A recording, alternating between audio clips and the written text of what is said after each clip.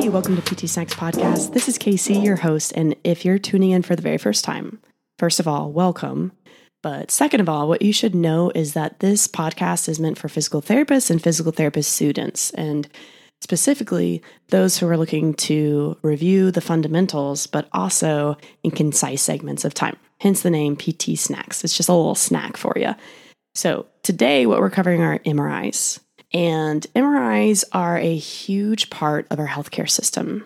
Do we order MRIs as physical therapists? Not necessarily, unless, the military has been doing this since the 70s. But it is something that we are going to hear from our patients walking in, whether they're wanting to know, hey, have you seen my imaging yet? Or wondering why they haven't gotten imaging before coming to see physical therapy.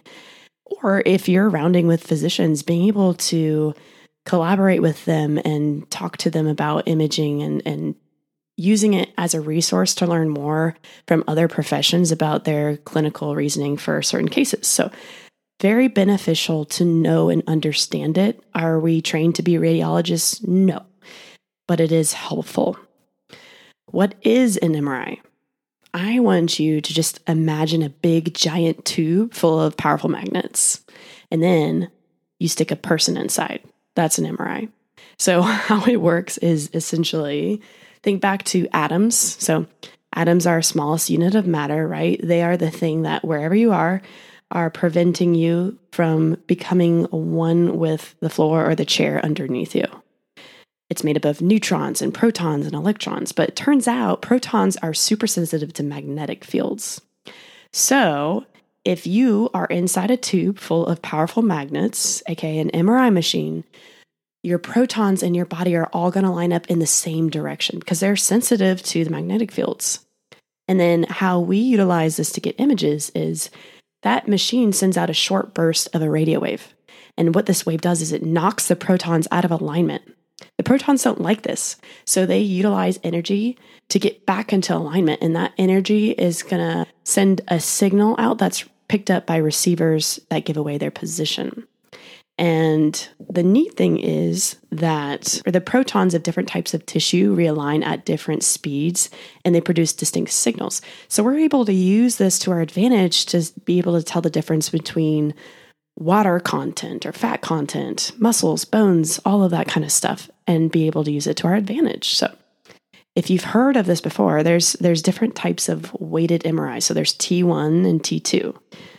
And basically what that means is it's just a different basic pulse sequence. So for a T1, the way this works is when it sends out its little radio wave, in this instance, fat is going to realign quickly, but water has a slower longitudinal magnetization realignment. Basically, that just means water protons are going to take longer to get back into alignment, and because it takes longer, it's going to have a lower signal and seem dark. So on this one, T1, we use it more for anatomy. T2 is different. It's just a different pulse sequence. And on this one, water content is going to show up with a higher signal. So because a lot of pathologies have to do with edema or increases in water content, we use T2 for pathology to see, is there some swelling going on? What is this? So you might have heard in the past, like World War II, water is white. It's just water is white, T2, WW2, World War II.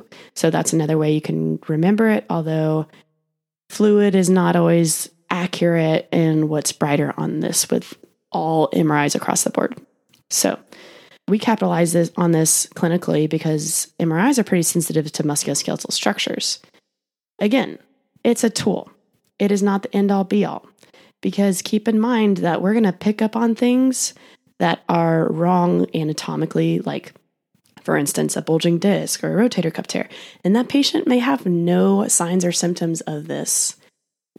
But in physical therapy, we also have a lot of special tests or criteria that are pretty on par with sensitivity and specificity.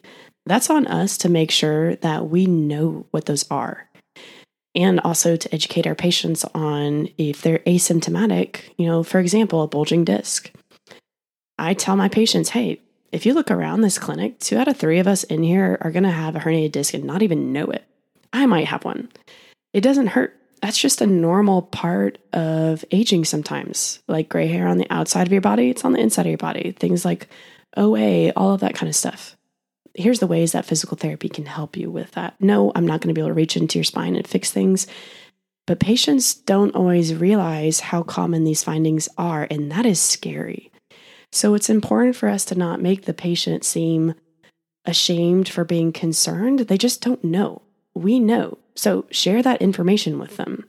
MRIs are a little bit more costly, but we use MRIs for things like in the shoulder, like labral tears, Bankart and Hill-Sachs lesions. MRIs can be really helpful for things like infections and fractures, neoplasms, aortic abdominal aneurysms, or cauda equina, visualizing the nerves, all of that kind of stuff. It has a place.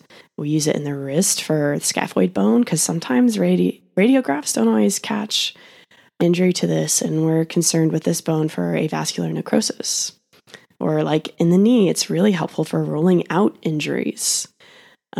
Stress fractures is another example. Radiographs don't always catch early stage stress fractures, and bone scans and MRIs are more sensitive. Now, keep in mind, bone scans are still the gold standard for catching this, but on a bone scan, fractures, neoplasms, and infections all have similar appearance.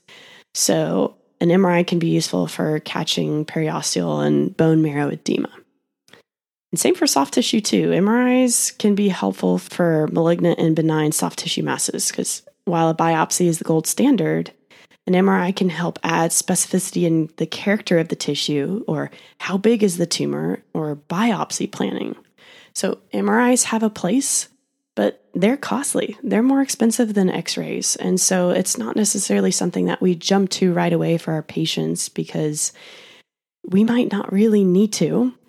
And in some studies, you'll find that it does more harm than good for patients to get the results of like, oh, I have a slipped disc, or, things like that.